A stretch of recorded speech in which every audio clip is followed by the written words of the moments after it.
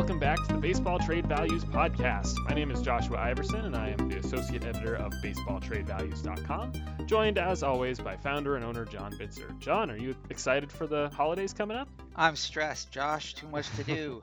Too little Oh, time. yeah. Too many presents to buy and wrap and all this other stuff. Yeah, aren't you thankful at least that there isn't a whole lot of, of baseball news making that work even more stressful? Surprisingly, yes. I'm one of these people who, because of what we do, it's sort of like, you get addicted to Twitter and MLB Hmm. trade rumors, like, oh, have I missed any news? But Hmm. here we don't have any of that. I know it's kind of slow and boring and everything, so we're trying to fill out the holes. But on the other hand, hey, I can read a book once in a while. Yeah, exactly. Those first couple days of right after the lockout, it was like the Band-Aid getting ripped off because Yeah. there was so much activity, so exciting those few days right before the lockout, and then all of a sudden just crickets. And so those were, I don't want to say difficult. That's probably over exaggerating it, but those were kind of disappointing couple days. Like, man, this is what it's going to be like. But now that we're kind of in this rhythm, it's like, okay, like, yeah, I can get by on the little, ooh, Cam Bedrosian signed a minor league deal here, or oh, Nomar Mazara to the Padres. Like those little tidbits can hold me over for now since I have enough else going on in my life. By the time we get into, mid late January, early February, that's where I think the itch is going to kind of come back. But Yeah. for now, I don't mind having a little bit of a break here. I'm with you. I do feel bad for the writers in MLB Trade Rumors though, because they got nothing, and so Oh they're yeah. like, oh, this minor leaguer signed a minor league deal. Okay, great, and that was like their only story of the day. Also got to feel bad for those. I think three players are stuck in DFA limbo for the entirety of the lockout. I know Right. Sheldon Noisey's one of them. Yeah. There's a couple others. I'm pretty sure. Got to feel bad for them. But and there's we could do a whole podcast episode about all the people we should feel bad about in this lockout situation. Mhm. But instead, we're going to do a podcast episode a little bit different than usual because there isn't any significant news to hit on. We are going to take a bit more of an unstructured approach to this, and we're actually going to get a little bit more speculative than we maybe usually would. So, John went ahead and took a look at the Fangraphs free agent tracker and just, other general notes of what has happened, what hasn't happened. And he's kind of risen some points, found some points to raise, I should say, about certain roster situations, certain teams that have, as a result of a free agent signing, that have somebody kind of blocked now, whether that's a prospect, whether that's a big leaguer, and what kind of moves that might lead to after the lockout. Or just certain situations with the market, players got scooped up. Now for example, there aren't as many starting pitchers available on the market, so we could see the starting pitcher trade market start to flourish. What might that look like? So we're just going to kind of take this episode to go one by one through some of these roster situations, player situations, whatever, and just kind of preview them and say what we might want to expect coming out of the lockout here. Does that sound good to you, John? Sounds like fun. Sweet. So I will actually hand over the reins to you for this episode to kind of kick us off here. So the biggest player so far before the lockout, in my view, in terms of free agent deals, was the Mets. Obviously, they made a huge signing with Max Scherzer, a bunch of others, Dr. Marte, and Mark Canha, Eduardo Escobar. They got four, you know, maybe two of those are big names and two of those are sort of medium-ish names, but they filled four holes there. Now, there's only two ways to, acquire a player. One is via money, pay them a lot in free agency in the offseason, and the other was via trade. So the Mets have said in the past that they prefer not to trade their top prospects because their farm isn't great. They've got a couple of good ones, and then after that, it gets kind of iffy. So they'd rather hold on to their trade chips, if you will, the prospect chips. And since Steve Cohen is the richest owner in baseball, he's like, okay, I'll spend my money, and that's how they're gonna, improve their team. Having said that, when they do that, they create some repercussions. So a couple of guys may be blocked, and there's a couple of guys who were question marks anyway. I'm thinking about J.D. Davis, Dominic Smith, and Jeff McNeil. Those three guys, you have to start to wonder how do they fit on this roster, given that Eduardo Escobar, for example, is going to have a place to play in the infield. I don't know if he's playing third or second, but what does that mean for McNeil? Um, JD Davis is not a great third baseman. We don't know yet if there's going to be a DH in the National League. If there is, then maybe they keep him, and for that matter, Dominic Smith could possibly be kept, and they could maybe both sort of platoon, if you will, at DH, but we're not sure yet. So those are the three guys that I think are, since they're not likely to trade any of their top prospects, those are the three guys that are sort of make you raise your eyebrows and think, are they going somewhere? Are they going to be in the trade market? And then so then that triggers, okay, where might they go? The other issue with McNeil is reportedly he got into a fight with Francisco Lindor sometime in the season, I think earlier on, and like it was bad, and those two are not getting along. So you don't want him playing second necessarily and Lindor playing short, double play partners who are not getting along. So that's another sort of under the underlying issue. However, as we're recording this podcast, news has just broken that the Mets have hired Buck Showalter as their new manager. And so, does that change anything? Buck is known for being a no nonsense guy. He's the adult in the room now. Maybe he doesn't put up with any of that, and maybe he gets them in line. So maybe Lindor and McNeil can work together and be happy campers under sort of a more authoritative manager figure. So I wonder about that a little bit. And so maybe they can get by with Eduardo Escobar at third, Lindor at short, maybe McNeil at second, Alonso at first, maybe keep one of the either JD or Dom if there's a DH. And so maybe only one of those guys gets traded. So that's where I'm at with the Mets. I think they need one other starting pitcher as well. They don't quite have, I know they signed Scherzer, obviously, but they could still use a little bit more help there. So I think they're in the market for a starting pitcher. They could always use relief help again. Um, and they have one of those three guys, whether it's JD, Dom, or McNeil, who's probably going to get moved. But we don't know where yet because there's still some uncertainty about the DH. That's where I'm at with the Mets. Yeah, that last point there of kind of they need a starting pitcher and some relief help. That's something I wanted to touch on is that they have a pretty complete roster, which is what makes this kind of complicated because as you mentioned, there's those three guys, and then a lot of their top prospects are also infielders. Mark Vientos, Brett Beatty, Ronnie Mauricio, and so Steve Cohen has spoken at length often about wanting to create a contender now and in the future. Both he and Sandy Alderson have repeated this over and over again that they are really placing this emphasis on, yeah, we're going to spend big now, but we don't really want to mortgage our future. But it also leaves them in this weird predicament where they have a pretty talented big league roster. They don't have any obvious holes on the field except, maybe that fifth starter, maybe that bullpen.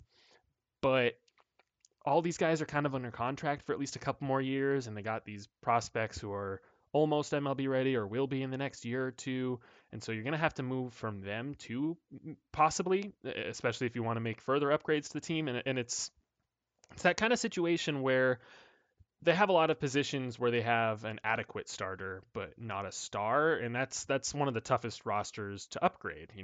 It's hard to turn Jeff McNeil's second base spot into a star second baseman. You have to add a lot to get from a steady Eddie 2 to 3 win type guy like McNeil to a superstar.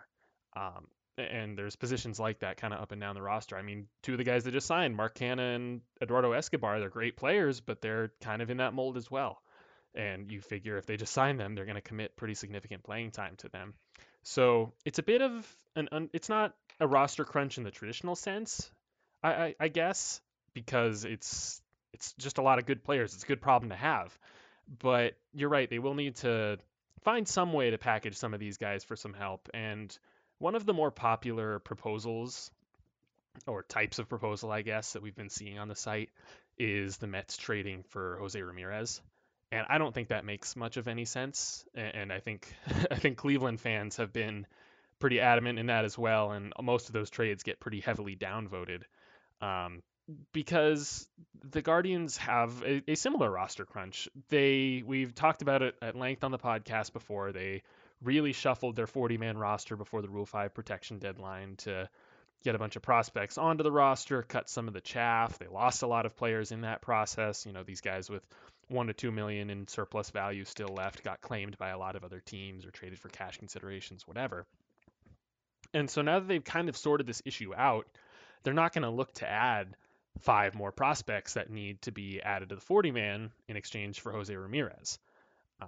That's just, I don't think that aligns really well with what their current goal is. And I think they they rightfully think they have a chance to contend in the AL Central again next year. So I don't even know if they want to move Ramirez in the first place. So I don't think that's the avenue the Mets take to kind of clear out this infield logjam.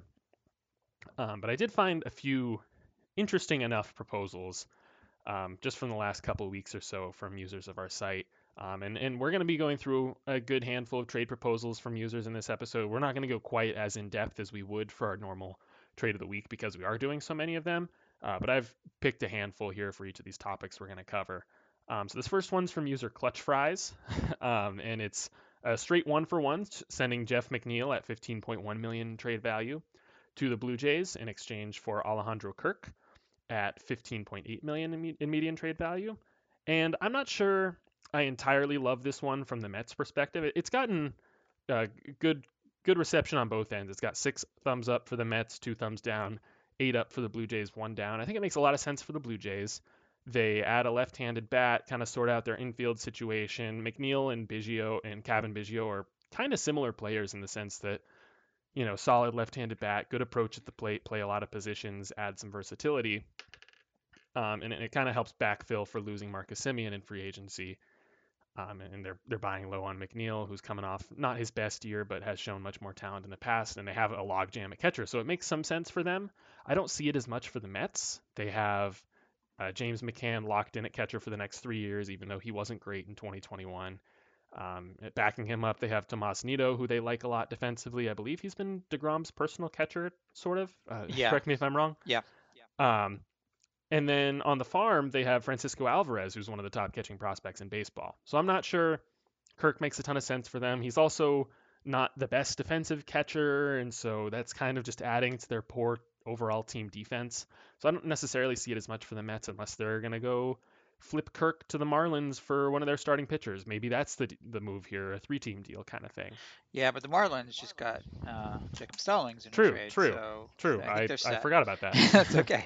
Yeah, but I would agree with your last point there with Kirk not being a great defensive catcher. I think I see him more as a future DH. I mean, the guy can Mhm. rake, but he's not the greatest athlete otherwise, and he's not known for being a defender behind the plate. So I think if the DH comes to the National League, he'll have more potential trade options. I think he is a guy that Toronto could feel comfortable moving, um, but it's mostly to a situation where they can play him as a DH. Right. And then the next interesting one that I found here was from user JP14, and it has McNeil at 15.1 and Dom Smith at 1.4 million median trade value, heading to the Boston Red Sox.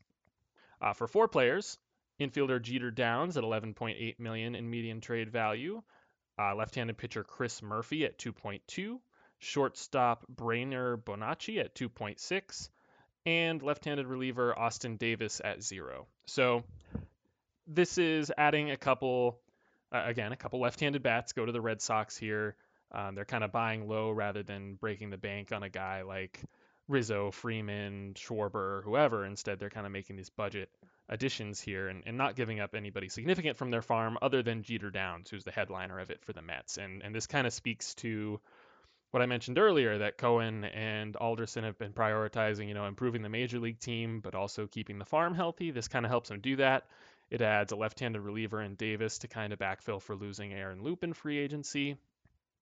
And this one has 6 thumbs up for the Mets, 2 thumbs down, 4 up for the Red Sox, 1 down. I don't think it's necessarily the most perfect fit. I think, this is more of a plan C for the Red Sox. I think they're really set on bringing Schwarber back if they can. But I also don't hate it. I think it works out and maybe a lot cleaner than some of these other proposals we've seen. Yeah, I agree with you. I'm squinting a little bit, but then I'm saying, Yeah. okay, I can kind of see it. It makes a little bit of sense for both sides. The only thing that gives me a little bit of pause is Jeter Downs. His stock has dropped because he had a Hmm. pretty awful season in the minors, and then he bounced back a little bit in the AFL, Arizona Fall League, but Hmm. it's a short sample. I'm not sure that's enough to say, is he righted the ship yet? Like so he makes me a little bit nervous as a lead piece from the Mets perspective. But other than that, I think it makes sense. But in fairness, both Jeff McNeil and Dom Smith had their stock dropped as Yeah, well. that's true. And they have defensive questions of their own. Hmm. And I think there's some similarities there. And And I don't know. Like this seems like the kind of trade that, if we hadn't seen this proposal before, we get to late February, the Red Sox have missed out on a couple guys, and then middle of the night this one breaks, and we're all like, huh, like that's interesting. We Yeah. never thought about that, but it kind of makes sense. Like that's kind of what this one feels like to me. That's a great point, and we will see some of those types of trades at sort of the tail end of things. Like, okay, well, Hmm. the free agent market's been picked over. At that point, maybe a bunch of trades have happened, and that's been picked over. So, like, what do we got? So, this feels more of a like, okay, what's left kind of trade. Hmm. Hmm. All right, and then the last one I have here for the Mets, and it's McNeil again. This one's from user ColeMitch22, and this one's had a bit more of a mixed reception.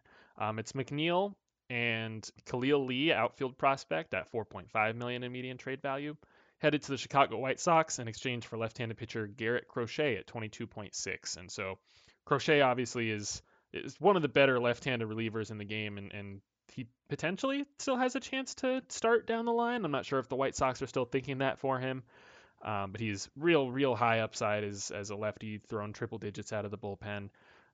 You really can't come up with much of anybody better to replace Aaron Loop if you're the Mets and trying to fill that left-handed relief spot. And the White Sox, after declining the option on Cesar Hernandez and trading Nick Madrigal, they really need a second baseman. And so McNeil fills that slot for them.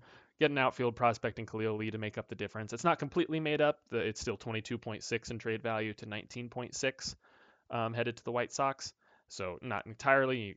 You could see them haggling over adding another prospect into here, but it's within the margin of error. And then the reception here, White Sox 14 thumbs up, 17 down. Mets 17 up, 13 down. So it's a little bit more skewed in the Mets' favor.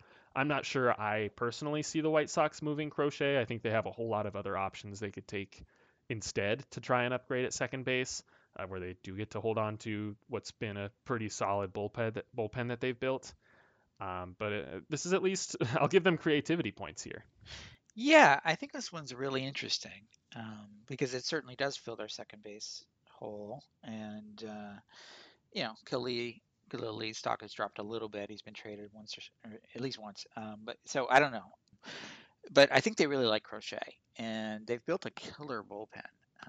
Even if after they, assuming they trade Craig Kimbrell, they'll still have a killer bullpen. And so, I think since they're in win now mode, they might want to keep him.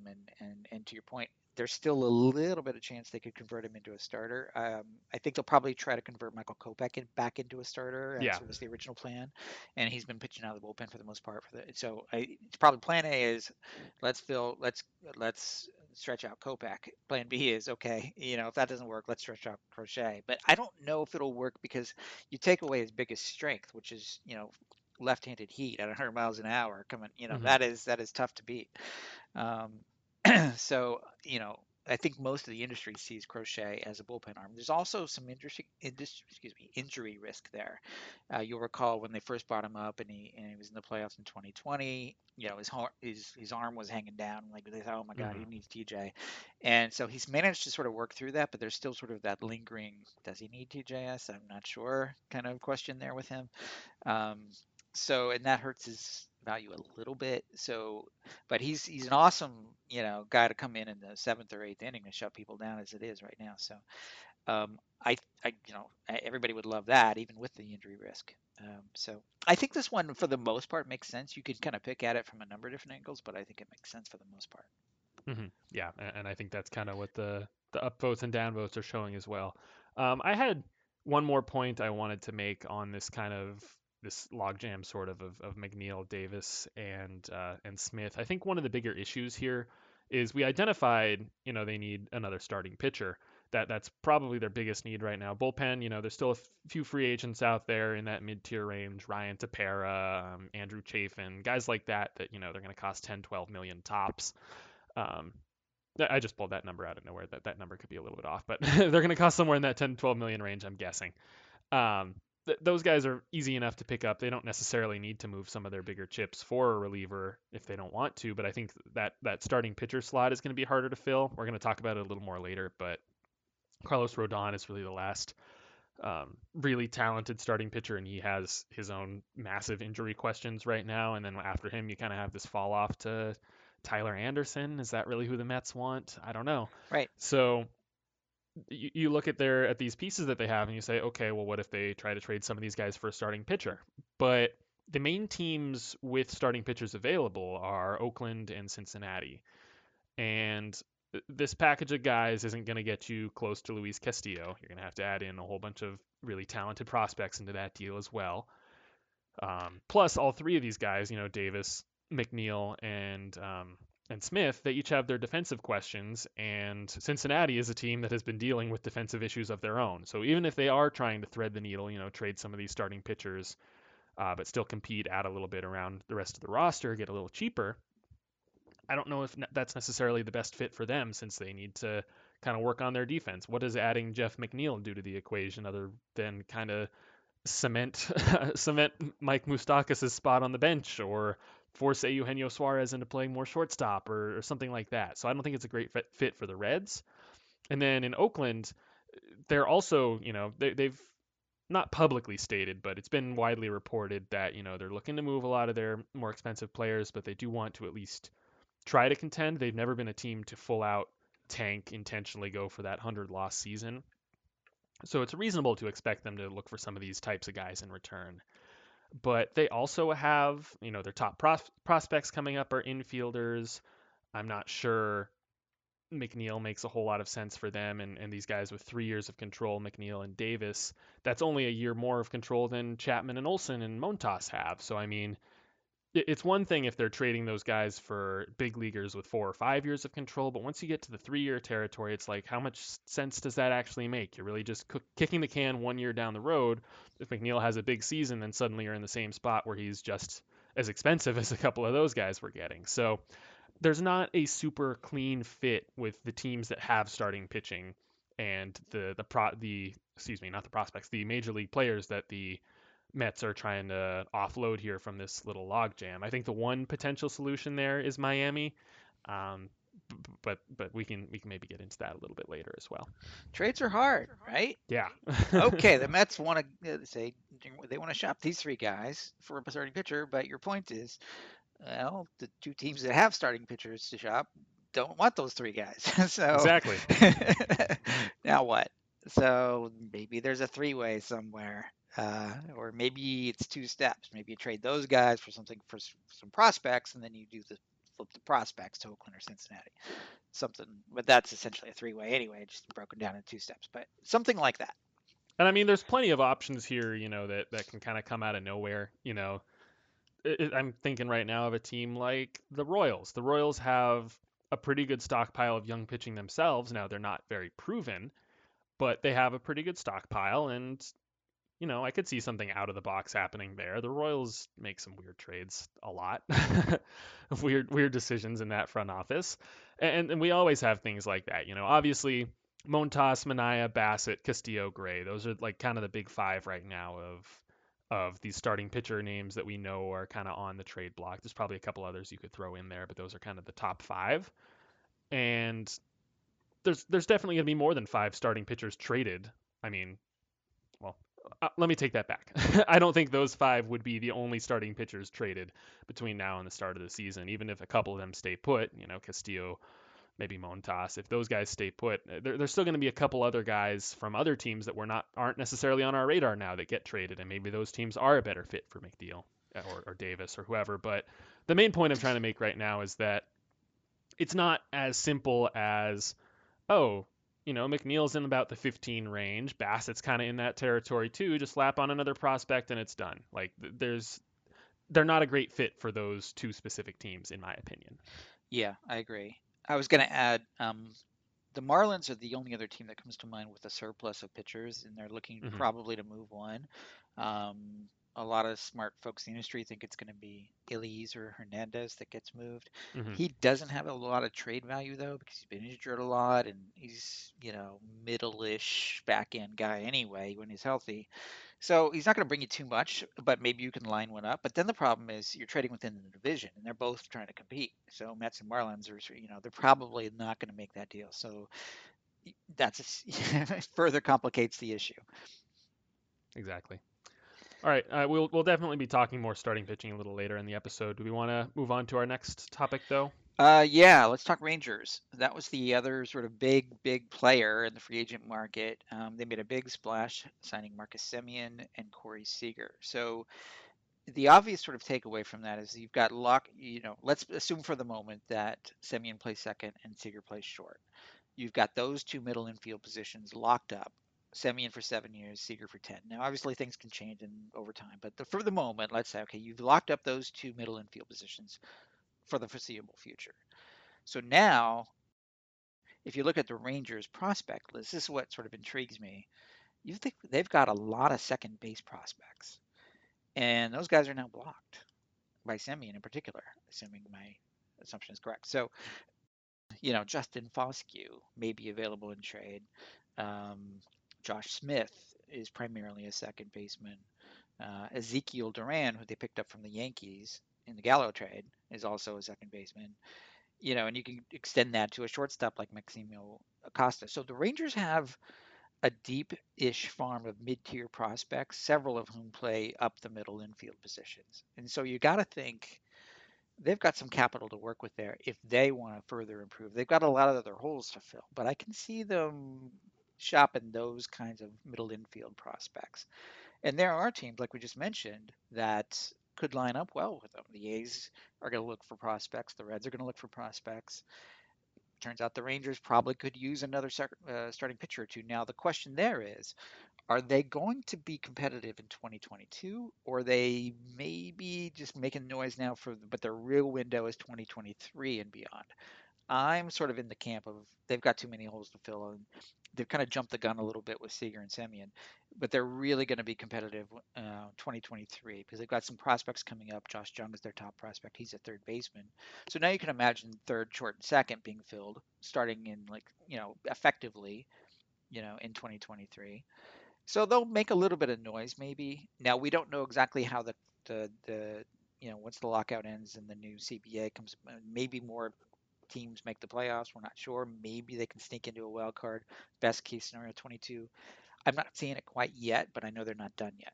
So my point is they're probably not going to be competitive for truly competitive until 2023-ish, which means that they may not want a guy back if they trade some of these middle infield prospects with only 1 year of control, which eliminates Bassett and Manaea.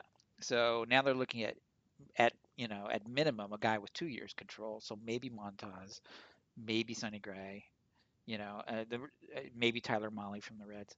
But even then, if you're competitive in 2023, you've only got an overlap of 1 year there in that window unless you extend the guy. So it's tricky for them too. So uh, I think they're more likely to maybe target a starting pitcher in trade, who has more years of control. But I'm not sure who that would be off the top of my head because those guys are generally not available. It's the onesie twosies that are in terms of years of control. 3 and up, yeah, that's a harder sell. So I'm not sure what they're going to get. Yeah, those are all really strong points. And one more name I would add to that sort of logjam, and I don't think he's necessarily as much of a factor in it, but Isaiah Kiner Falefa. Mm-hmm. He has a more solid big league role. I thought it was weird that they went out and got two of the top infielders on the market, but they got the two that aren't really shortstops. I thought that was kind of weird, especially since it would be one thing if they signed the two of them and they said, okay, Corey Seager's our third baseman, let's go. But they didn't. They're going to give him the starting shortstop job and let him kind of, he'll everyone kind of assumes he'll move off of it to third base at some point in the contract, and they're going to kind of let that happen as it needs to. But that leaves a plus plus shortstop defender in Isaiah Kiner Falefa just without a starting spot. I mean, he'll slide over to third base for the time being, it seems like. But then they got is it Josh Young, right? Yeah, I always mix him up. I think his brother Jace Young is a top draft prospect this year. But yeah, Josh Young That's right. as their top third base prospect. He's almost ready, and so once he's up, the whole infield's kind of clogged, and there's no natural spot for Isaiah Kiner Falefa. And we're talking about Isaiah Kiner Falefa. He's not a superstar. He doesn't need to be guaranteed a spot. He's probably best in a bit more of a utility role long term. But for now, he's one of their better players because, as you mentioned, they're still not a very complete team. And so it's weird that they would block one of their better players like this. And so there's been some speculation of whether he could get traded. I know he's been his name has been brought up with the Yankees previously. I have a couple trade proposals with him, and a couple more with just the rest of their kind of farm. So let's go through the Kiner Falefa ones first. I really like this first one actually. So it's again from Colmich22, who's been putting in a lot of work on the website lately. Um, and this is a three-team deal between the Yankees, Rangers, and Diamondbacks. And so the Yankees are acquiring Isaiah Kiner Falefa, who we have at $8.5 million in trade value, as well as Pavin Smith from the Diamondbacks at $12.8 million in trade value. So they get a total of $21.3 million. The Rangers acquire Jordan Montgomery from the Yankees, starting pitcher, at $24.6 million in trade value, and the D-backs get Dustin Harris, infield prospect, at $4.9 million in trade value, and Leody Taveras, outfield prospect, at $9.1 million. And so they get 14 in exchange for just giving up Smith at 12.8. And so this is interesting. I like it a lot for the Yankees because they fill two positions of need. A shortstop, obviously, they have a black hole right there right now, and Pavin Smith has been capable in center field. Plus, he's a left-handed bat. Plus, he's cheap. That's the biggest part for them. Is this helps them with their luxury tax issues if they really want to stay under that, which they seem like they might want to. So they kind of fill their needs here. The Rangers get a pretty solid, pretty underrated starting pitcher in Montgomery. You could argue that the Yankees can't afford to lose Montgomery. He's one of their best guys, but you gotta give if you want to get. And you can also definitely argue that Montgomery, with only 2 years of control, as you were alluding to, isn't necessarily a good fit for the Rangers. If they don't contend in 2022, if they're not ready yet, then only one more year of the guy. And I don't know if he's a guy that you extend to some big deal. And the D-backs, they kind of kick the can down the road a little bit. They get a younger Taveras is only 22. That puts him 3 years younger than Smith. He's got real high upside, but really hasn't put much of anything together at the big league level. And they add another prospect in Harris as well. So I don't think this is by any means the perfect deal, but I think it's really creative, really interesting, and I don't think it's super unrealistic. Yeah, first of all, shout out to Colmage 2022. He always thinks through these things and makes reasonable proposals. So thank you for that. And this is yet another one, as you pointed out. Maybe it's not perfect. The thing that I struggle with a little bit is having just made the point about the Rangers not competing with Montgomery. He only has 2 years of control, as you mentioned. So it's hard for me to sort of, it's pushing it a little bit. And he's a middle rotation starter. He's very effective. I think he's very underrated. Um, he's got a lot of surplus because he's so cheap. He's only making like 2 million. So you're getting a lot of bang for your buck there. Um, I have to say, I'm not a big Isaiah Kiner Falefa fan. I like his baseball IQ and his versatility, but the guy just can't hit. There's no power there at all. So his numbers, his WRC pluses have never been high. He's always been below average as a hitter, and those are not generally pieces you want to focus on in a trade return. That's sort of a nice to have, not a must have. But I get it. Like if the Yankees don't solve their shortstop problem some other way, maybe he's plan C or D or E. That's just trade strikes me as plan C or D for a couple of those teams. So not the ideal fit. So it's okay. It's reasonable if the market's been picked over at that point, but I don't love it otherwise. Hmm. Yeah, I just like I said, I just like the creativity points. And Pavin Smith is a piece that makes sense for the D-backs to potentially move. They have a lot of talented outfield prospects and first base prospects, and those are his positions. They have, Alec Thomas and Corbin Carroll are coming up through the system. Christian Robinson, I think we discussed on a prior episode some of his legal troubles and kind of setting him back, and he's probably a couple years from the big leagues anyway, but he's also in the mix there, and there's a couple other outfield names as well. They got Seth Beer at first base. Um, Christian Walker is already a big leaguer at first base, and there's a couple other names in there. One of their breakout prospects, gosh, I'm blanking on his name, from Baseball America, is a first baseman as well, lower minors guy. Um, but in any event, that kind of leaves the long-term picture a little bit crowded. Dalton Varsho, former top catching prospect's been playing some outfield as well, and so right now there's a spot for Pavin Smith, but in the future there might not be. And I like him in particular as a Yankees fit. Maybe that's why I like this deal so much, and maybe it's more realistic as an individual deal between those two teams. Yeah, I could see it. So I'm looking at the Diamondbacks prospect list. Were you thinking of Davison De Los Santos? Yes, yeah, he has big raw power. Apparently, he jumped up Yeah, Baseball America's list this year. absolutely. I noticed that as well.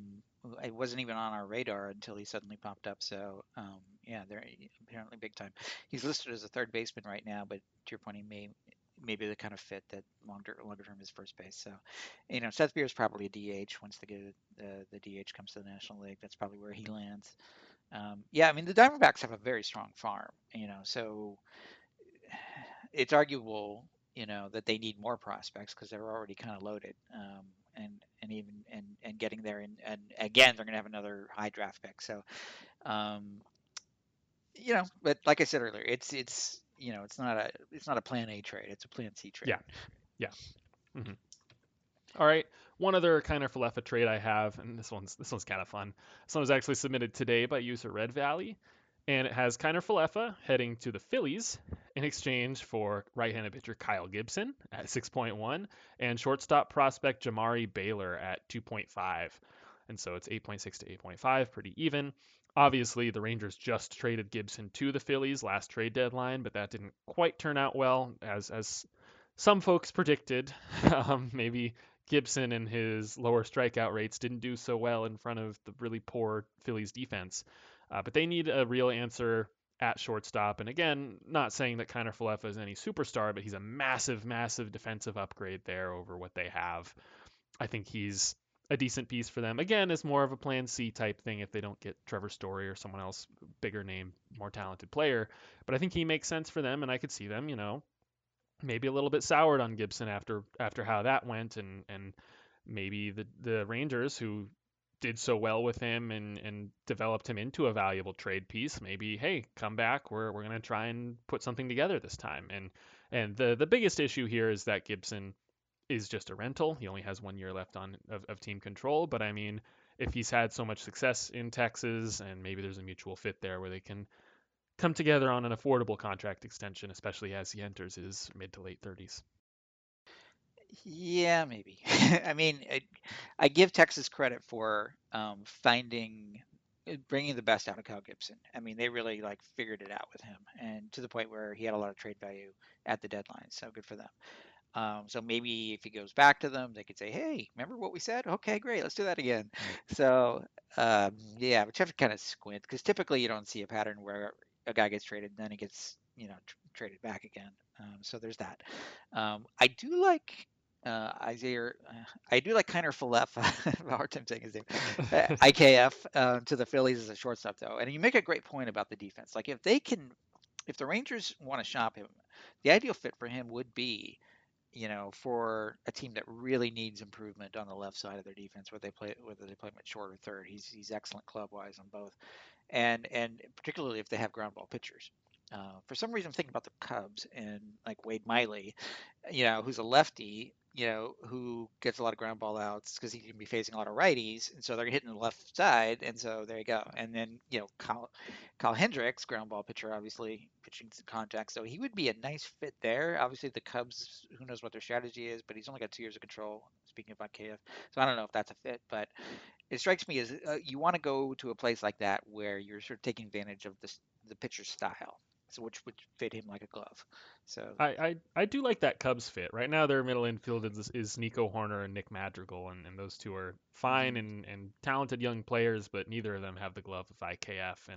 And you're right, they especially adding Marcus Stroman just now. One, we're even more Yeah, curious about what their plan is right now, what their strategy is, what if they're going for it. And two, that's just another more contact oriented pitcher. And the other sort of irony of trading Kiner Falefa for Gibson is that maybe Gibson is one of those reasons that the Phillies need to upgrade their defense is so that he can pitch more effectively for them. So maybe it doesn't make as much sense to trade him out in that deal. yeah. But I that is a good point. I do like that Cubs fit more than that's not one I had thought of. No, I just popped in my head. But they seem to have the corner of the market on contact oriented pitchers, so maybe he would benefit from that. So okay.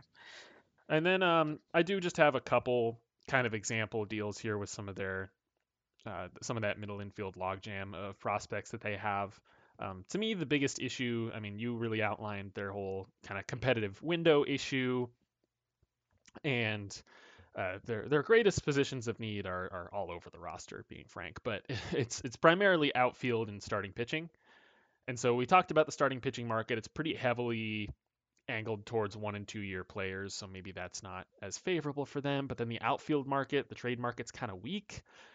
We don't really foresee the Pirates trading Brian Reynolds or the Orioles trading Cedric Mullins. We think, by all reports, they really plan on hanging on to those two guys for at least the next year or two. And so once you get past that, there aren't any names that really jump out at you as a controllable outfield. So I think that's the biggest issue here for the Rangers is it's kind of like what we were saying with the Mets. They have these pieces to trade, but none of the players that they want are necessarily available or quite match up with exactly what they need. So a couple examples of that. This first one is the Rangers acquiring Matt Olson from the A's, and immediately alarm bells are ringing because interdivision trade. But Olson at 45.3 million in trade value. In exchange, the Athletics would acquire Ezekiel Duran, second baseman at 18.5, Nathaniel Lowe, first baseman at 18.5, and Josh Smith, second baseman at 7.6. So it's 45.3 to the Rangers, 44.6 to the A's. So pretty fair. This one, oh, excuse me, forgot to mention, this one was submitted by user JRRJR, and it's got 2 thumbs up for the Rangers, no thumbs down, no thumbs up for the A's, 5 thumbs down. And I think I would agree with that assessment entirely. Like, not only are the A's trading Olson within the division, but they're getting back, I don't discount the possibility of them targeting a guy like Lowe, or if they're dealing with the Yankees, a guy like Voit to kind of backfill the position there and add some more team control while they're at it. I don't discount that possibility, but I don't know if that's necessarily the focus of the deal, and Lowe as being one of the kind of co-headliners here, the two guys worth 18.5. And then Ezekiel Duran has had some strikeout issues in the minor leagues, and as a second base primary, maybe he's not, again, maybe he's just not the type of piece that they want headlining a deal like this. I do like Josh Smith. He feels like a very A's-ish player, but I just don't think this deal quite gets it done for them, and I'm not even entirely sure it makes a ton of sense for the Rangers to, again, be replacing one of the better players that they have on their roster with an upgrade rather than going and trying to fill the other holes that they have. Yeah, I agree with that. It's not their first priority to upgrade first. I think they've got other holes that are higher priority. You know, outfield comes to mind. Um, I mean, Lowe's a big leaguer. He's not, maybe not be as doesn't have the ceiling of a superstar, but he's probably a 2 WAR player in his prime. So it's not a black hole there at all. And they traded for him last year, and I think they still have some faith in him. So I'm not sure, and also fits their years of control. To your point, so I'm not sure Olson makes a whole lot of sense given other needs. And I'm not crazy about it from the A's point of view because 2 second basemen, it's just like, and a guy that may not, be all that for their next window. I mean, even if they don't do a total tank job on this resale, you know, in the past they've typically had 3 down years before they came back up again. And so if you just go with that assumption, you're going to want guys who are really going to, you know, be younger minor leaguers, prospects that are sort of at the high A level or thereabouts, to come up with their top prospects. Tyler Soderstrom to form the next core, which would hit in like 2024 and really be a playoff team in 2025, something along that line in timeline wise. So, and then, if you look at the A's prospects, they've got some middle infield prospects as well. So, their top draft choice, Max Muncy, is a shortstop, but he's probably going to be blocked by another one of their better prospects in Nick Allen, who looks like a fantastic glove shortstop. So then you've got short and second. Maybe obviously you don't know how prospects are going to turn out, but it's not their biggest need from a team building perspective to have more middle infielders. So I don't like it from that perspective either. And if you're looking at the A's rebuild, and this is another thing that we'll be touching on throughout this episode, or I guess rebuild in quotes there if you want to call it a retool. But you look at, they got those 5 players that are supremely available in Olson, Chapman, Bassett, Manaea, Montas, and you can make it a case for them trading Sean Murphy given the lack of a catching market and some teams that still need one. You can make a case for them trading Ramon Laureano, although I think the PED suspension complicates that pretty considerably. But between those guys, and I don't deny that they are going to try and remain somewhat competitive, field, as Billy Bean once famously said, a representative product. But I don't deny that. But they really have to, if they want to keep threading this needle of doing these 3 year sort of rebuilds and get back into it, they really have to get it right with the trades that they do make. There's a lot of pressure there. There was a foolish baseball tweet from a few days ago saying, every Oakland A's farm system report is just here's Tyler Soderstrom and a bunch of other guys, and that's pretty accurate. Yeah, It's he's not wrong. depending on where you look, it's Tyler Soderstrom is pretty much the unanimous number one, and Zach Geloff, who third baseman, I believe he was their second round pick this year. He's making some noise. Some publications have bumped him up to kind of the next guy behind Geloff. I know Fangraphs has him as number two, as like a 45 FV or something like that. But he's potentially the heir apparent to Matt Chapman, and he's a college guy, could maybe move through the system a little quicker. But after that, it's just a bunch of guys, and I know the Oakland fan base loves Nick Allen. He's a great defensive shortstop, but the bat's always going to be a question. Max Muncy, high school guy, he's got some upside, but he's so far away, and there are questions Yeah. about him as well. And then you just keep going down that system. They got a bunch of relievers in their top 33 from Fangraphs. It's a bunch of relievers making up Yeah. most of it, Right. which is fine. Every But team it's not a needs good relievers. sign for the health of the Right. farm. Right, and there's been questions about their player development in recent years as well.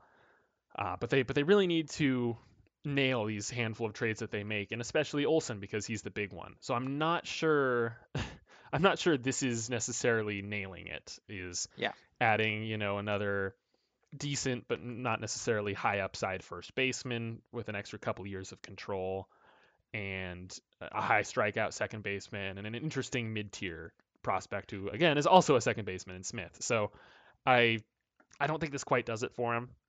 I think if this were the best offer on the table, I think you might even see them hanging on to Olson until the deadline. But I don't think this is the best offer on the table for them. I think there's going to be plenty of competition for him. Yeah. Kind of pushes it to something that not necessarily is excessively higher than this in terms of trade value, but is just a better fit for them. I agree. And maybe this is the right time to note that in one of the recent Fangraphs chats, Eric Longenhagen, the prospect guy, did sort of disclose that the A's, the one rumor he did hear about Olson was that there's a potential trade brewing where they get back a 50, a 50, and a third piece. And if you look at his trade value at 45, a 50 is usually for position players right around 22-ish. Another 50, you figure maybe not quite as, maybe just a little bit below that, or maybe a pitcher is you figure around 18 or so. So that's 40, and then a third piece, 4 or 5, that may be, like a 40-ish, position player or a 45 pitcher. So it gave me confidence that our 45, estimate is pretty close if he's right, if the rumor has it. But it's also sort of indicative of the kind of talent they're looking to get back. So um, and this one is fine in terms of you got essentially two 18s and a high 45. So it's sort of not quite the mix, but it's sort of a different way to crunch the numbers. But I think what they're going to end up with as a package is more on the prospect side, rather with something like that. Yeah. Shameless plug right here while we're talking about A's trades. Go check out John's article on the Josh Donaldson disaster. Oh my God. We'll be covering both that article and the Christian Yelich trade in depth on a future episode. But go check out the article if you want to see what it looks like when the A's don't get one of these right, and what they should try not to do with Matt Olson. Yeah, I'm hoping that nobody. I don't say that for being a fan of any team, but nobody should make a trade that dumb. That's Yeah. just inexcusable. Yep. All right, one last one here with the Rangers, and then we can move on to our next one. So this trade is again submitted by JR. Didn't even notice that, but I guess maybe he's a Rangers fan. So this has the Rangers acquiring left-handed pitcher John Means at $41.8 million in median trade value from the Baltimore Orioles in exchange for Kiner Falefa at 8.5, Duran at 18.5. Owen White at 7.5, right-handed pitcher, and third baseman Davis Wenzel at 6.6. And so first immediate roll. Okay, values line up 41.8 to the Rangers, 41.1 to the Orioles. 4 thumbs up to no thumbs down for the Rangers, 3 up, 3 down for the Orioles. Immediate response to this is I don't think the Orioles have any use for Isaiah Kiner-Falefa. I think that's a spot that definitely should be replaced in this deal by another prospect. The Orioles are at least another year or two off from doing much of anything, and I don't think they need a glove first shortstop. They keep getting those types of guys by signing, Freddie Galvis or Jose Iglesias to a 1-year free agent deal every season. They don't need to do that again they don't need to trade a significant asset for that type of guy. They just grab them on the free agent market.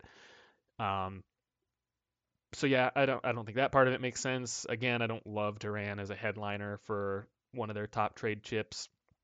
I don't think the Rangers are necessarily keen on trading Owen White. He just had a breakout performance in the Arizona Fall League. He this was really his first full season of pitching because of, I think he had Tommy John in 2019 and then the 2020 season was lost. And so they're finally seeing on the mound he's been really impressive for them. I think that's the type of guy they might want to hang on to and see if he continues to grow, to blossom. So a handful of issues with this one, which is again just to make that point that I was kind of mentioning, that there's not a clean fit for the Rangers, both in terms of their competitive window and the players that they have available and the types of players they need to add. I'm totally with you. I don't see IKF being of interest at all to Baltimore, just for the reasons you mentioned. So I think, there's still a ways away to your point. They need prospects. Now they do have one of the better farms. They've got one of the best prospects in baseball, and Adley Rutschman, and a couple of good ones behind him as well. But they're going to need a lot more, and so it's got to be all prospects. They're not going to be interested in wasting trade value of means on on an IKF kind of guy. So for that reason, I'm out on this one. But the other pieces are sort of mildly interesting, but it's not quite the right package. Yeah, the one other avenue, and I don't have a trade pulled up for this one, but the one other avenue I could see them getting something done with this logjam is again Miami, and Miami is looking a little bit more toward contending on. They're not pushing all their chips in necessarily, but they traded for Stallings. They signed Avisail Garcia. They're done losing is a better way to put it. I don't think they're necessarily going all in, but within that logjam, you figured maybe they could move from some of their prospects rather than just their big league assets. So you're looking at a guy like Max Meyer. I think that would be an interesting one, and the Marlins have been no strangers to those types of challenge trades before. Right. The Zach Gallen for Jazz Chisholm comes to mind. And so I could maybe see some sort of a framework there with Max Meyer headed to the Rangers. But again, it just hinges on whether the Rangers have what the Marlins want. And I'm not sure the Marlins' top priority right now is adding second base prospects. I think they want to add Yeah. big league pieces, and I don't think the Rangers really have any of those to offer for Myers. Yeah, and it would make sense. I mean, the main thing that the Marlins have said they wanted is a center fielder, a bona fide center fielder, and I I kind of agree with you that Pittsburgh's probably not moving Reynolds and Baltimore's probably not moving Mullins, but if they're blown away by an offer, as they've said, maybe, and maybe the Marlins would have to pony up for like a serious, package for one of those two guys. That would be a blockbuster. It wouldn't surprise me necessarily because it would fit both, but at the same time, he's it's going to be a high price to pay for Miami. I'm not sure if they're ready to do it. Mm-hmm. All right, John, where are we headed next? So I realize my list is quite long, and we'd be here 5 hours if we went through every single team situation. So I'm going to prioritize. The two I want to talk about next, just give you a heads up, are the Yankees and the Padres. Got it. Okay. So starting with the Yankees, they were very quiet leading up to the lockout. A lot of their fans wanted them to, sign a big free agent. Whether it was Seager or Correa, they haven't done so yet, and there are even reports that they were not going to sign one of the big name shortstops um, because they wanted to, just kind of keep the seat warm at shortstop until one of their top prospects comes up. Presumably Anthony Volpe, who's had a breakout year and he's their top prospect overall. Potentially also Oswald Peraza, if he's not traded in another deal, is another shortstop prospect. So what they're saying is Yes, they want to fill a shortstop hole, but it may not be with one of those big name free agent guys. There's Correa and Story left on the market. If one of those good, I don't see Correa falling to them in terms of price. If Story's market completely falls apart, maybe. But they mentioned it's probably more likely they would go for like a placeholder like an Andrelton Simmons or something like that at short. But they do need to find like an actual shortstop because they clearly tested Gleyber Torres there and he's not a shortstop. So they got to fill that hole some way, presumably with a placeholder guy like that. That's one hole. First base, another hole. They've been heavily rumored in Matt Olson deals. Um, they've got a question mark in center field. Aaron Hicks is oft injured and has not been terribly productive, and so he's like the kind of guy like if you don't want to necessarily count on him as being your center fielder for the year. If anything you get out of him at this point is gravy, he's still signed to a long-term contract, so he's not really tradable. So they're kind of stuck with him. But maybe he's a bench guy. So, but it's another hole. So then now you got shortstop, first base, center field. Uh, Still some questions about Gary Sanchez behind the plate. They decided to tender him, so maybe they haven't totally given up on him yet, but that still remains to be seen. But there's not much, as you alluded to, in the catcher market left, so who knows? Maybe they just sort of say, okay, well, there's not much better, so let's just stick with him. So that's four. That's four positions in question right there, and then they could probably use another pitcher, starting pitcher in particular. So that's five holes, and I wrote an article about this recently, how they were kind of stuck because they were already over their budget is already over the luxury tax limit. Maybe that doesn't bother them because they reset in 2021, so their penalties are going to be a little bit smaller in 2022. Seems like that's probably the case. So they might try to fill those holes with free agency, but then again, all the big free agents, not all of them, but a lot of them have been picked over already. So what are they going to do?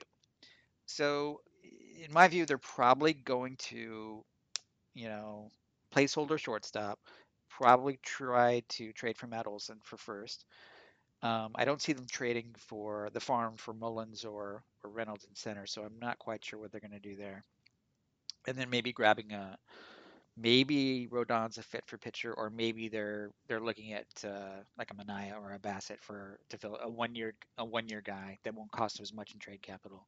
I can see that being a fit there as well. So there's a few possibilities going on there with the Yankees. They coming out of the lockout, they'll be very interesting players. Mhm. All right, got a couple for you.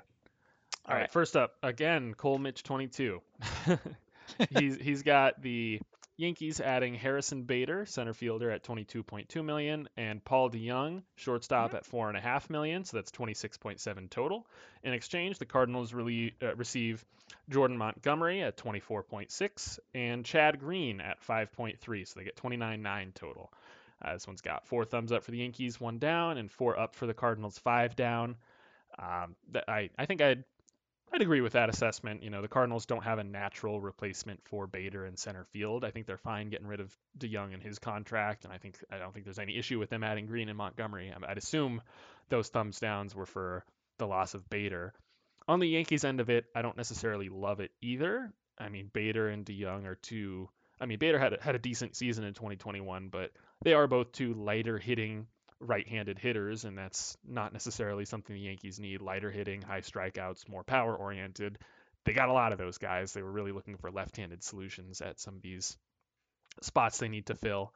And I don't know how excited they are to be moving Montgomery, but again, Mitch coming out here with the Cole Mitch coming out here with these creative alternatives that are different from what you just see on Twitter every day, and so I definitely respect that, and I don't hate this one. It's kind of interesting. I think it would require more moves to be made on both ends, but maybe the Yankees do this in addition to a Matt Olson trade. The Cardinals do this and sign somebody. I don't know. Maybe they trade for Kevin Kiermaier or whatever.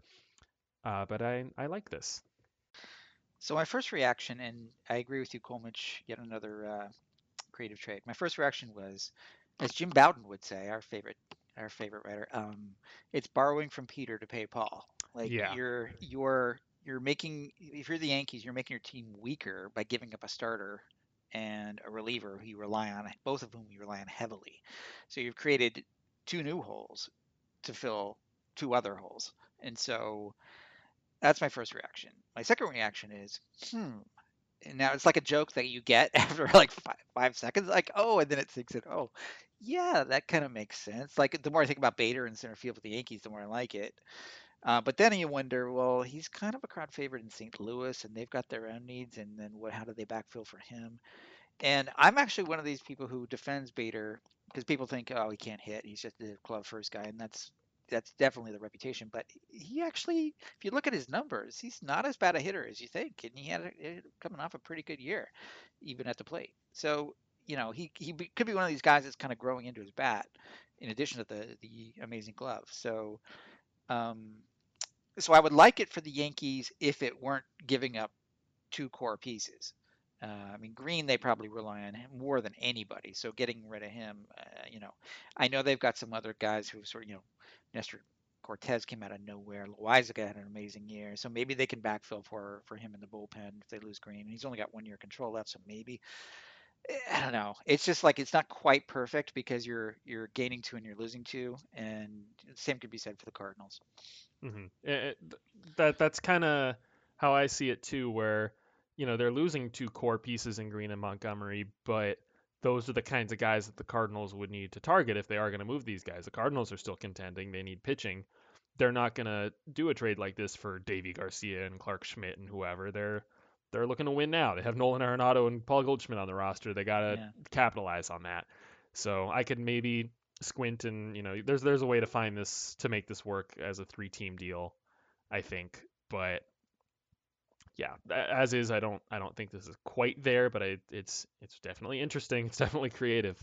Yeah. Yeah. I like the out of the box thinking here. Yeah. Quick note to you, John. We have Montgomery's secondary position listed as a right-handed relief pitcher when he is a lefty. Don't know how Oh, that thanks happened, you. and I'm surprised we Okay. haven't heard about that before. It's probably a copy paste error. I'll Yeah, fix that. Thank you. got it. All right, and then one last one here on the Yankees, and this one was, I believe this proposal. I haven't been able to find it again because it's paywalled, but I believe this proposal was actually written up by Joel Sherman in the New York Post Plus either today or yesterday, and somebody just submitted it on our site to see how the values matched up. So this one's from the Doug Rush, who I believe I've seen him using our site on Twitter pretty Yep. frequently. Yep. Um, so this one, original proposal from Joel Sherman, but submitted to the site by Doug Rush, has the Yankees acquiring Matt Olson at 45.3 and Elvis Andrus at negative 4.2 in exchange for Jason Dominguez, outfield prospect at 25, Luis Hill, starting pitching prospect at 13.1, and Chad Green at 5.3. And so the value is 43.4 headed to Oakland, 41.1 to the Yankees. Yankees have 4 thumbs up to none down. A's have 3 thumbs up, 5 down. And so the biggest, once again, Chad Green seems like one of the issues here. Don't know what the A's are doing with Chad Green, really. um, Yeah. Dominguez is a difficult one to kind of put your finger on as far as how other teams are valuing him and whether the Yankees are even going to move him because he was so highly hyped as a prospect, and he was the Martian. He had the big nickname, and he was going to be the next big thing, and he hasn't really gotten it going yet since he started playing affiliated ball. So he's a really tough one to kind of put your finger on of whether the Yankees would trade him and whether the A's would even want him as a centerpiece for something like this. I don't know if the Yankees would want Elvis Andrus at all, unless again all of their other shortstop options fall back. I mean, he's not a terrible defender. He's not a terrible hitter, but he's overpaid, and they can do a whole lot better. So whole lot of question marks up and down this one for me. But it is comforting to see the values line up so well from a Joel Sherman proposal. That's nice to see. I don't think he necessarily used our site to build his proposals for that article, but it's a good job, Joel. I wonder though, because the other ones also matched. Mm. The Cattell Marte one matched almost perfectly. I wonder if Joel's starting to get the hang of using our site. I'm not sure, but I'm totally speculating here. But it was curious that they matched. Hmm. Um, anyway, I agree with you about the A's don't need Green. Um, so let's take a moment to talk about Jason Dominguez. Obviously, there is a reputation in the industry for the Yankees prospects to be hyped, and this was obviously a case of that. The latest reality check on him, though, his value has dropped a little bit because he was not overwhelming in his first year, as you mentioned. He also put on some weight, not good weight either, bad weight. He's looking a little fluffy, and like is he gonna stick Rotund. his shirt? um, so that raises some eyebrows as well.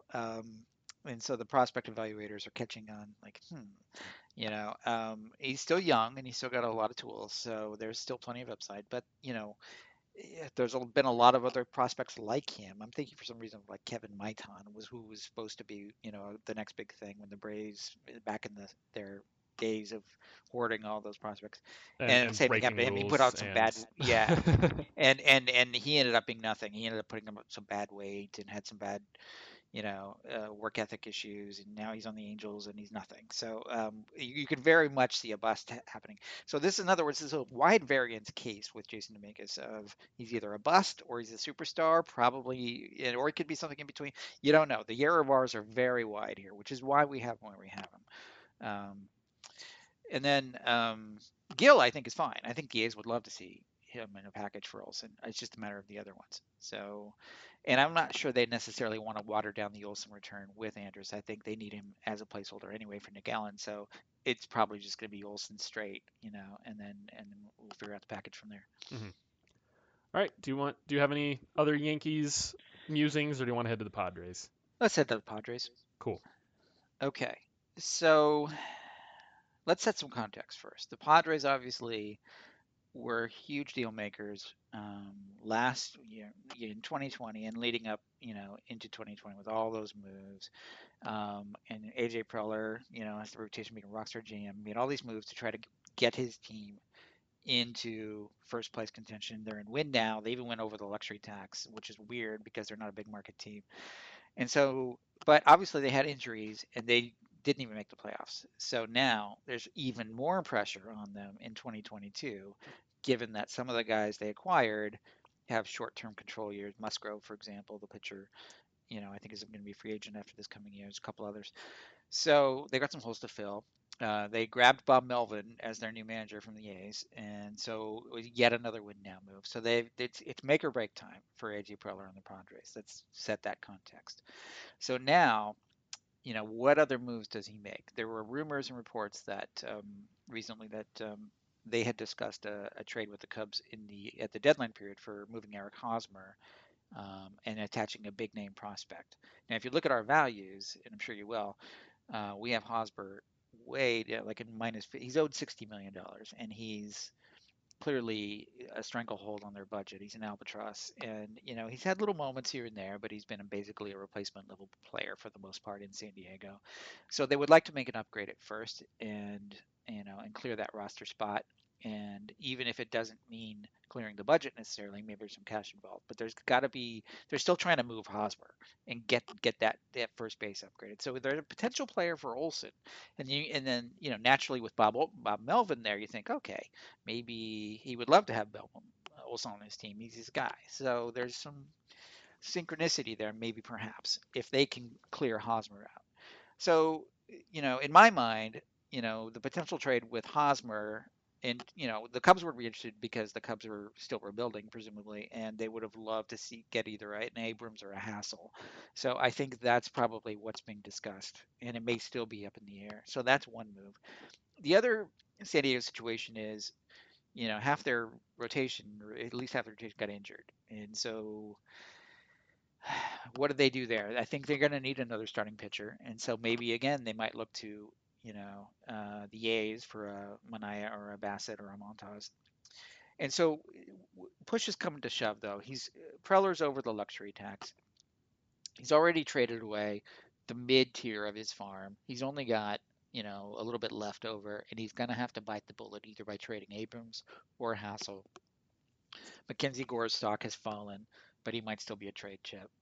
They don't seem to have a whole lot of confidence in him. They didn't bring him up when they needed pitching last year, so he's still kind of a work in progress, fix-it situation. So really, the big question here is from a farm perspective. Is Preller going to trade Abrams and or Hassel to improve his team, and can he swing a Hosmer trade to clear that roster spot? Those are the big questions in my mind. All right, I have some fun ones that can try to answer that. I don't think I have anything to Okay. add to discussion, but I have some fun proposals. So this first one is actually featured on the site right now, so you've already seen it, John. This is from user Electric J. It's between the Padres and the Cubs.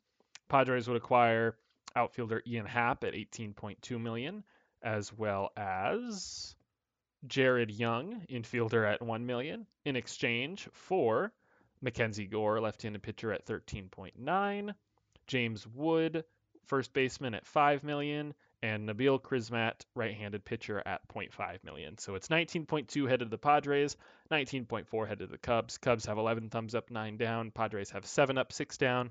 So this doesn't necessarily solve their logjam or their financial issues or anything, but it does add a talented outfielder in Hap with some versatility, switch hitter, and it capitalizes on what is a falling asset in Mackenzie Gore.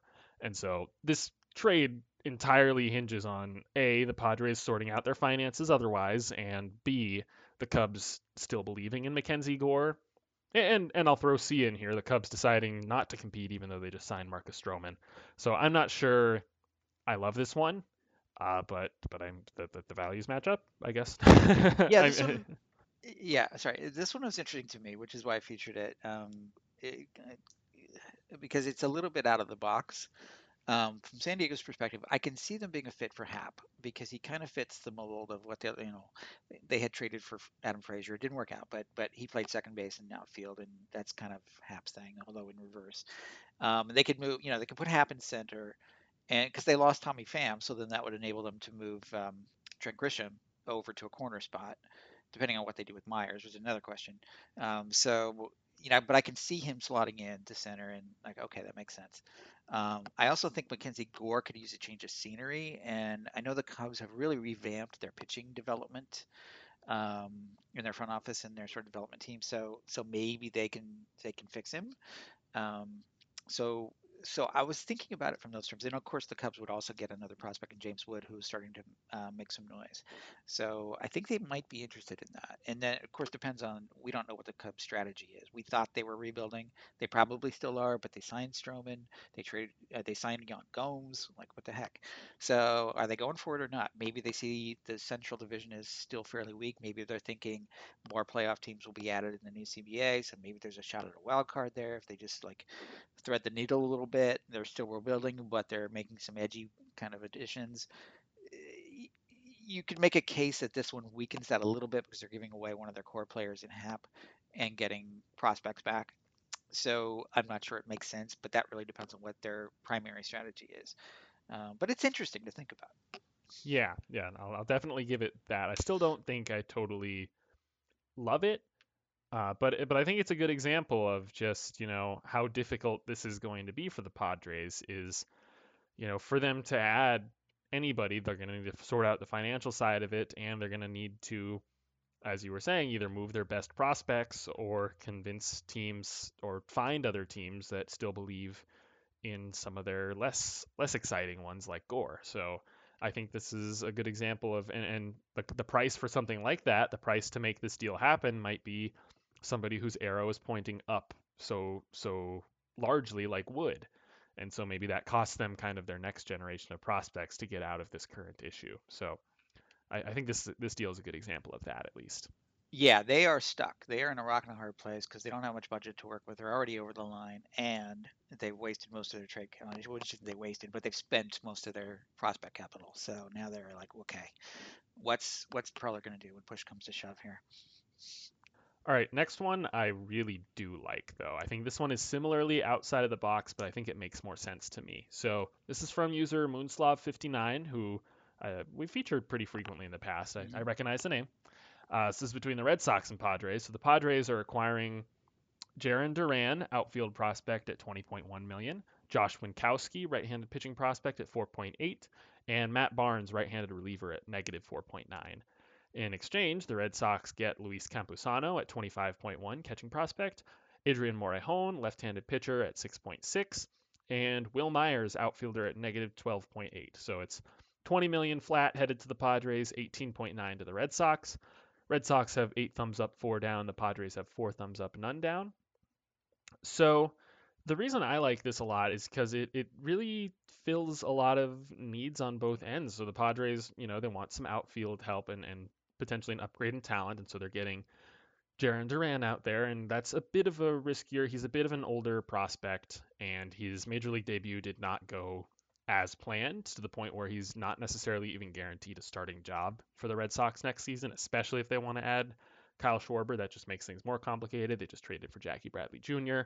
They have a pretty crowded outfield here, and you could see him getting squeezed out. I mean, I'm sure they still believe in him, and they're not necessarily looking to squeeze him out, but if they can address other needs by trading him, I don't think they're necessarily closed off to it. Padres also get Josh Winkowski, who was part of that the Andrew Benintendi three-team trade. Was he also in another trade last offseason? I think he was traded twice last offseason. Yeah, wasn't he in the Steven Matz deal Yep, from yeah, that's what I thought it the Blue was. Jays to the Yeah, Mets originally? yeah. Yeah. So he went Blue Jays to the Mets for Steven Matz, and then Mets to the Red Sox in the Benintendi three-team deal. And his stock has continued to slowly climb up a little bit. And then Matt Barnes, who was actually extended in the middle of the season and then fell off a cliff the rest of the way, and so now he's underwater, kind of evening out that deal on that end of it. Meanwhile, the Red Sox reportedly they were very split on the decision of whether to exercise Christian Vasquez's team option, which I believe was around the $7 million range. So they were torn on that. They looked into trading for Jacob Stallings before he was shipped to Miami, and so you figure maybe they are still looking for catching help. Maybe they're still not totally satisfied with Vasquez. And the Padres have a bit of a catching logjam after acquiring Jorge Alfaro. They have Austin Nola. They have Victor Caratini. So Campusano is a little bit on the outs there, and if the Red Sox want some plus defense behind the plate, he might be their guy. So they pick up him. They pick up Adrian Morejon, who talented left-handed pitcher, could work out of the bullpen or the rotation. Not sure yet where he's going to end up long term, but he adds some left-handed pitching talent to the team. And Will Myers is really the cost of doing business here. Hmm. They've shown a willingness with the Jackie Bradley Jr. deal at least to add some of those underwater contracts. Maybe he's a bit of a fallback if they can't bring Schwarber back and he DHs for them. Maybe he's a platoon right-handed hitting outfielder to kind of replace Hunter Renfroe. Maybe he's just DFA'd and really is just treated as the cost of doing business. But I think it fills that need of the Padres to get out from under that contract. They still take on a little bit of money, but it's money that is better suited to their roster, taking a chance on Matt Barnes. And the Red Sox are blowing past the luxury tax no matter what, so money's not as big of a deal to them. So this really works for me, in my opinion. Yeah, and you make a lot of good points, and I would agree with you. I think this was a well thought out trade.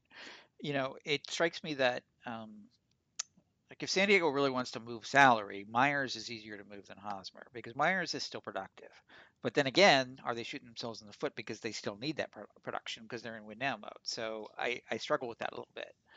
Um, but the other pieces I think make sense. I think we could good points about Durant. He could probably use a change of scenery. He's probably blocked. Maybe they can find some playing time, for him in San Diego. So, and the catching point, especially, I read the report about Vasquez being on the bubble, and that's about, I think we have him at one ish, his value.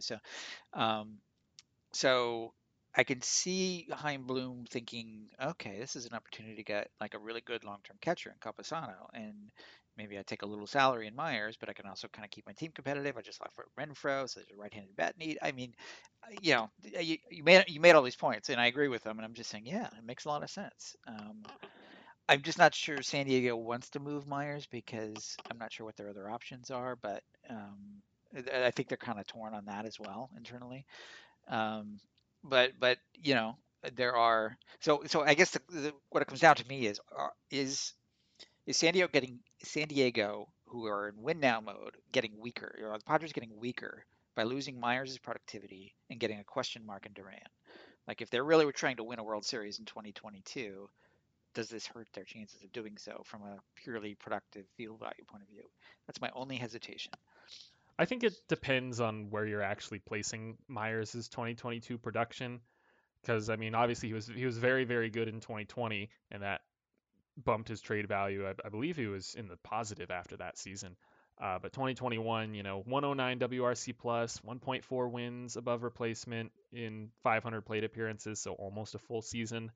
I mean, that's production, and there's a reason he's underwater because that's less production that he's getting paid for. But I don't think it's irreplaceable. I think there's still some talent on the farm that they could turn to, or some smarter, smaller acquisitions, or Maybe they pull off a trade for Joey Gallo like they've been trying to do for years now.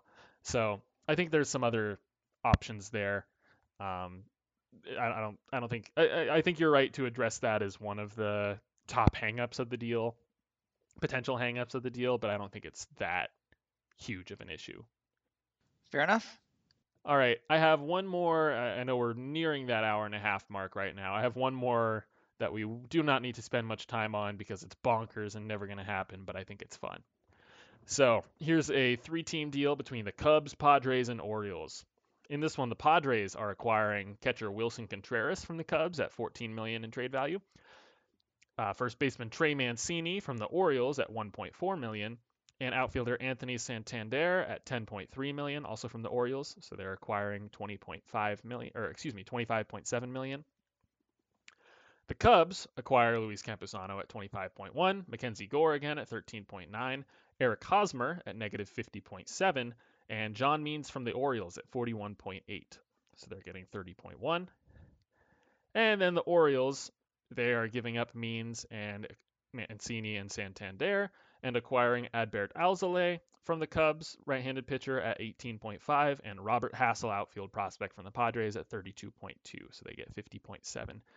So there's there's a lot going on here. Yeah, I, my I head is think spinning. yeah, I think there's too much going on here to either A, dive too deep into it, or B, for it to be too realistic.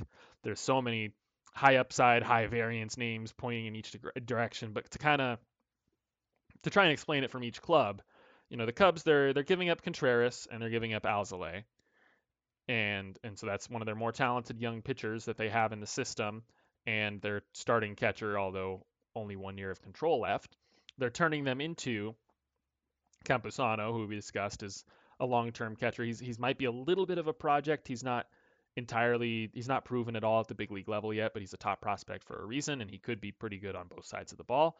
Mackenzie Gore, who we discussed at length, his stock has fallen considerably, but there's still something in there. Maybe the change of scenery is what he needs. John Means, who adds to their, maybe not necessarily strikeout oriented rotation, but of still productive pitchers. And then Eric Hosmer, who is just that underwater contract for the next 4 years, and that's a team that can maybe afford to take that on after moving a lot of their rentals and losing guys to free agency in the last few seasons. So maybe they can afford that. Padres get out from underneath that Hosmer contract. They have to give up Gore, Campusano, and Hassel. So that's three of the probably top five, top seven more talented players in their system. They have to give up. In exchange, they get out of that Hosmer contract. They add Contreras, Mancini, and Santander, really just upgrading the offense and the defense. And then the Orioles, they're moving Santander, Mancini, and Means. So Means their top chip right now if they're not trading Mullins. Mancini, a real fan favorite type after everything he's gone through, and Santander can go either way on him. Exchange, they're adding a young pitcher in Alzolay and a really, really talented outfield prospect in Hassel. So I think we could sit here and dissect this one for a half an hour. Um, I don't think we need to, but I do want to hear in a nutshell what you think on it, and maybe if we don't love the entire trade as is, if there are aspects of it that you do like, could see something along those lines happening, or whatever your thoughts are. Yeah, I do like it for the Orioles because they've got no pitching at all at the major league level right now. At least Alzolay is would help solidify that a little bit. Well, if they lose Means, of course, and he's got a little bit of upside still, and a little bit he's got more team control that might fit their next window. And they get Hassel, who of course they would love to have. But I don't get it for the other. So I mean, I see that the Padres are getting the benefit of losing Hosmer's contract, and they'd have to bite the bullet and lose these prospects. But did you say they're getting Wilson Contreras? Because I think Yes. the last thing they need is yet another catcher. They've already got like four of them, so like that I don't get. Well, I mean, if they were giving up Campusano, maybe that's a wash. But the I guess he fits their window of only being in control for 1 year, and they're going for it in 2022. But they've got Nola, they've got Caratini, they've got Alfaro. I don't know where they're going to put Contreras. So that I get stuck right there. But the rest of it, yeah, it's too crazy. I think the way you can tweak this to make it a little less crazy, still not there yet, but a little less crazy, is I think you take Mancini out. I don't think he's money that the Padres are interested in taking on if they are having these budgetary issues, even after getting Hosmer off the books. I think they'd rather not add another, bat first base DH type making $8 million. And plus, I don't think the Orioles are planning on moving him. I think that's just a bad PR hit. I think he's kind Yeah. of their guy right now. So I think you take him off, and that doesn't adjust the deal too much. He's only at 1.4 in surplus. So you take him out. I think you also take Wilson Contreras out because, as you mentioned, plenty of catchers going on. And I think you can then, replace him with Ian Happ and adjust things as you need to make things balance a little bit better with, some lower end prospects, relievers, whatever. But I think Happ makes more sense as a fit for the Padres, even if they already are receiving Santander in this. Because then if they have Santander, Happ, and Tommy Pham, that's one, a really strong outfield, and two, that gives them the flexibility to either you can play Will Myers at first base where you don't have as much of a defensive issue, or you can go and try and move him in a different deal. So I think that is a better fit to me, unless I'm missing an outfielder there. Am I? Is there another outfielder on their roster that I'm forgetting about right now? On the Padres roster? Yes. So they got Grisham right now in center. Myers, presumably right. They got a hole in left because Pham left and Frazier left. So, no. Okay, cool. So that works. And I mean, you got Profar filling in the outfield corners every now and then, and they got all that going on. Fernando Tatis, right fielder, excuse me. but yeah, I think adjusting the deal, take out Mancini, swap Contreras for Happ, and adjust where you need to. I think that works a lot better for the Padres and Orioles especially. I don't think that works as well for the Cubs. They still have to find somewhere for Contreras, and maybe they wanted to hang on to Happ, but I don't think there's a way to reconcile this framework and make it perfect for all three teams and realistic. So it's more of just a fun little one to kind of finish things off on as we do hit the hour and a half mark here. So with us kind of nearing the end here, are there any more points you wanted to just quickly run through? Any other teams you wanted to hit? Maybe we can I think we need to do a part. I know we didn't plan on it, but I think we got to talking so much, and there's so much so many other team needs and stuff to cover. I've got like another 12 here that I think we can make it interesting. So I think we should do a part 2 in the next one. That sounds good to me. And maybe maybe take a closer look at the Reds and A's as being sellers and where they're going to go. The Angels need pitching, and what's Miami going to do? What are the Dodgers going to do? They haven't been, they've been quiet. What are the Rays going to do? They're always active trade. So there's a whole bunch of more to talk about that I think we can do in a part 2. The Twins, the Mariners, the Phillies. Yeah.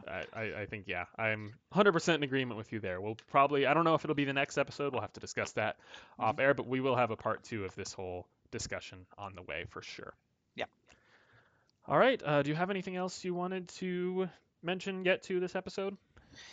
I think that's it. You might have seen on our site that we're looking for a hockey analyst. So if you have any interest in helping us out with that, we're looking to sort of broaden our horizons and venture into covering trade value for other sports. And that's one of the potential ones we might cover. So if you're interested in hockey and you know a lot about it and you have an analytical point of view, email us at check our contact us site, information on the site, and just email us and we'll get back to you.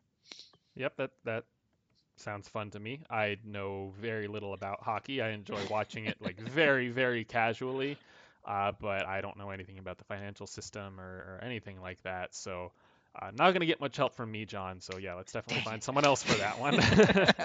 All right.